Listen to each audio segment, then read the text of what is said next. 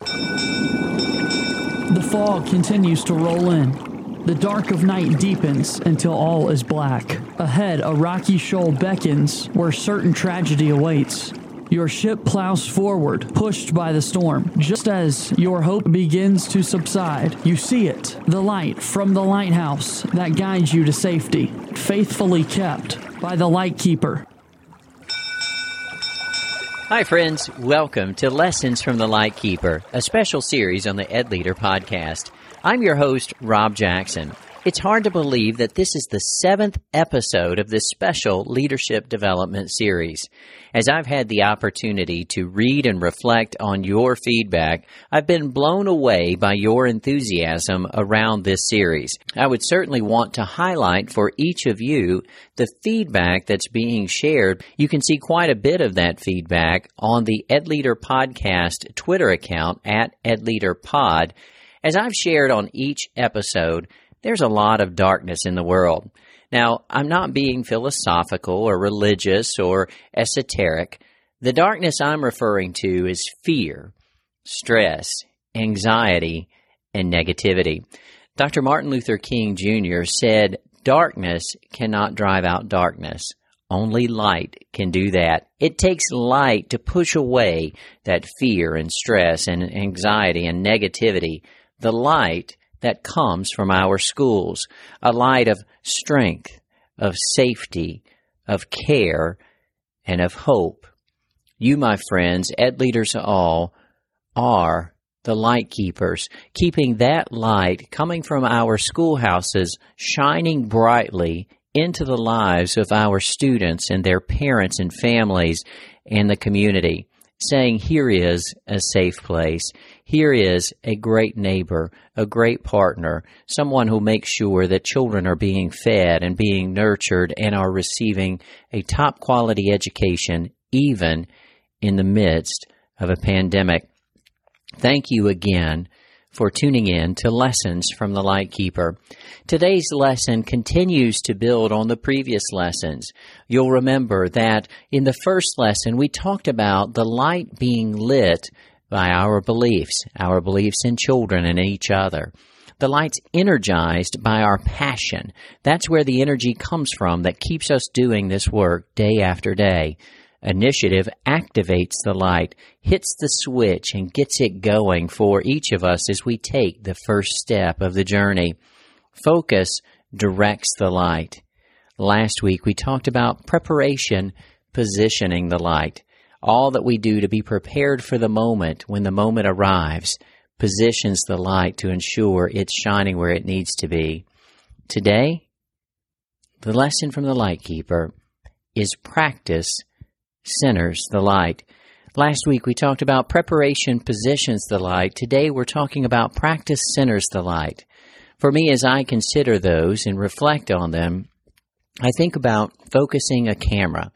When I first began to focus for a picture, I moved the lens very quickly, bringing it into almost full focus, and then I began to move very slightly to bring it into perfect focus. And so for me, I see that preparation really positioning it, the light generally, and the practice centering it perfectly, exactly where it needs to be.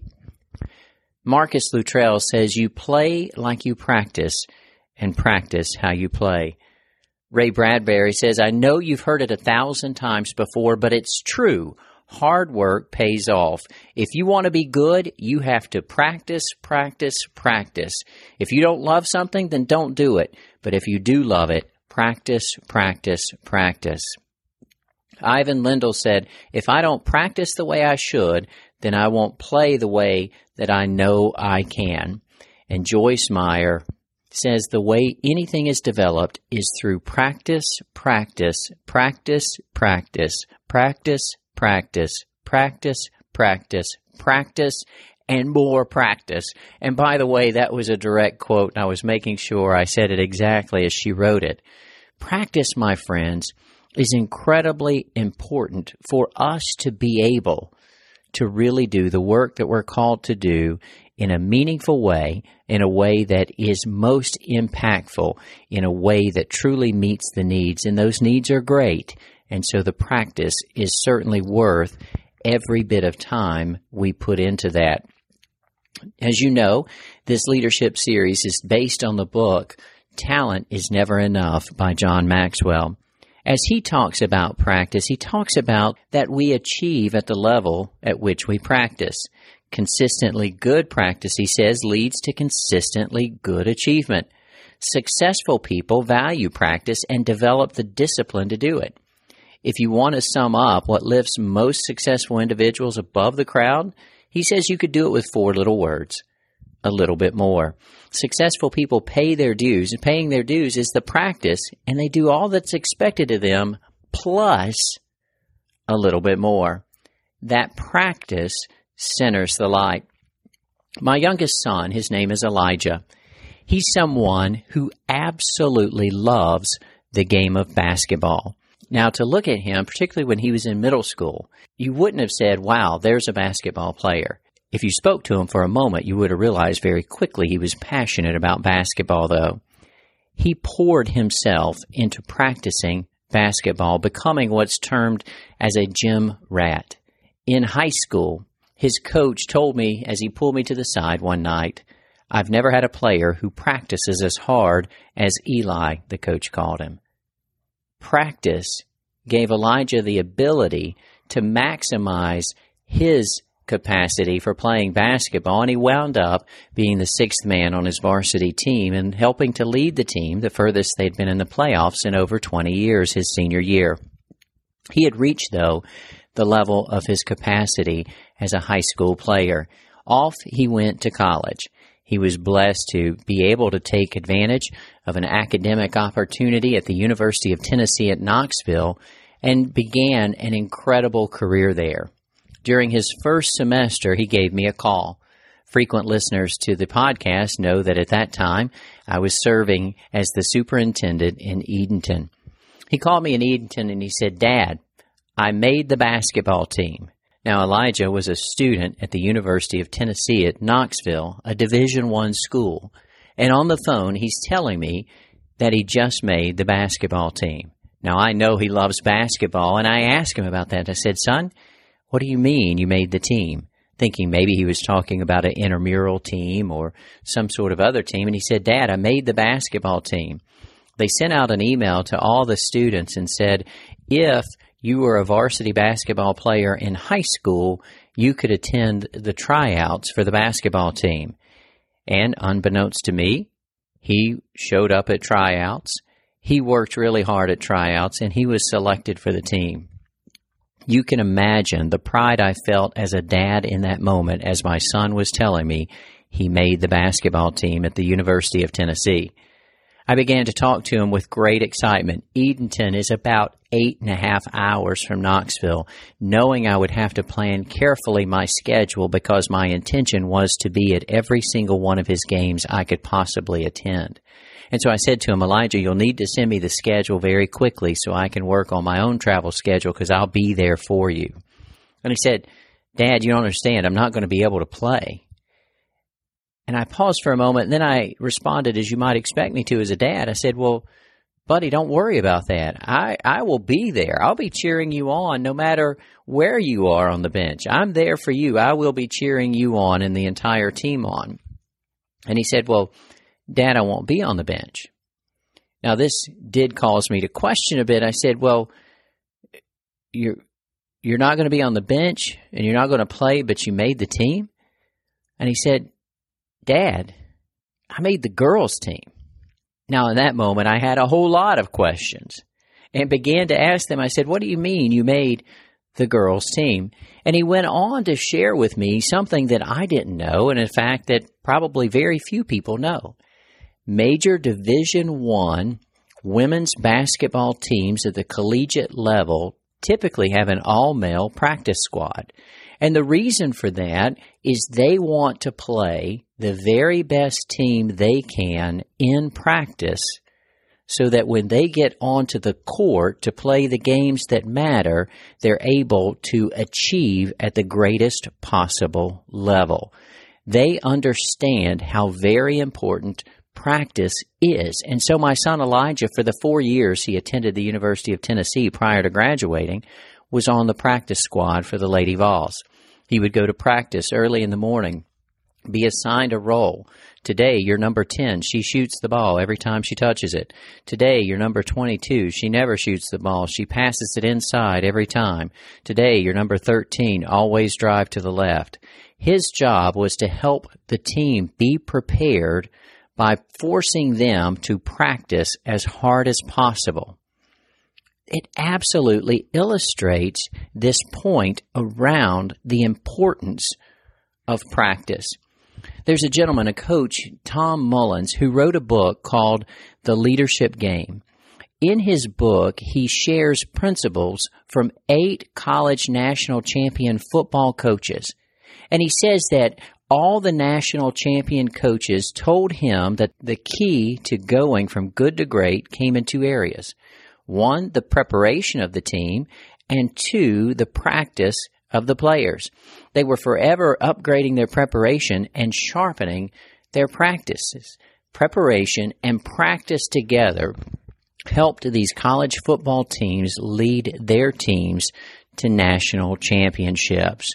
Practice centers the light. Rochelle Goodrich wrote a book called Smile Anyway.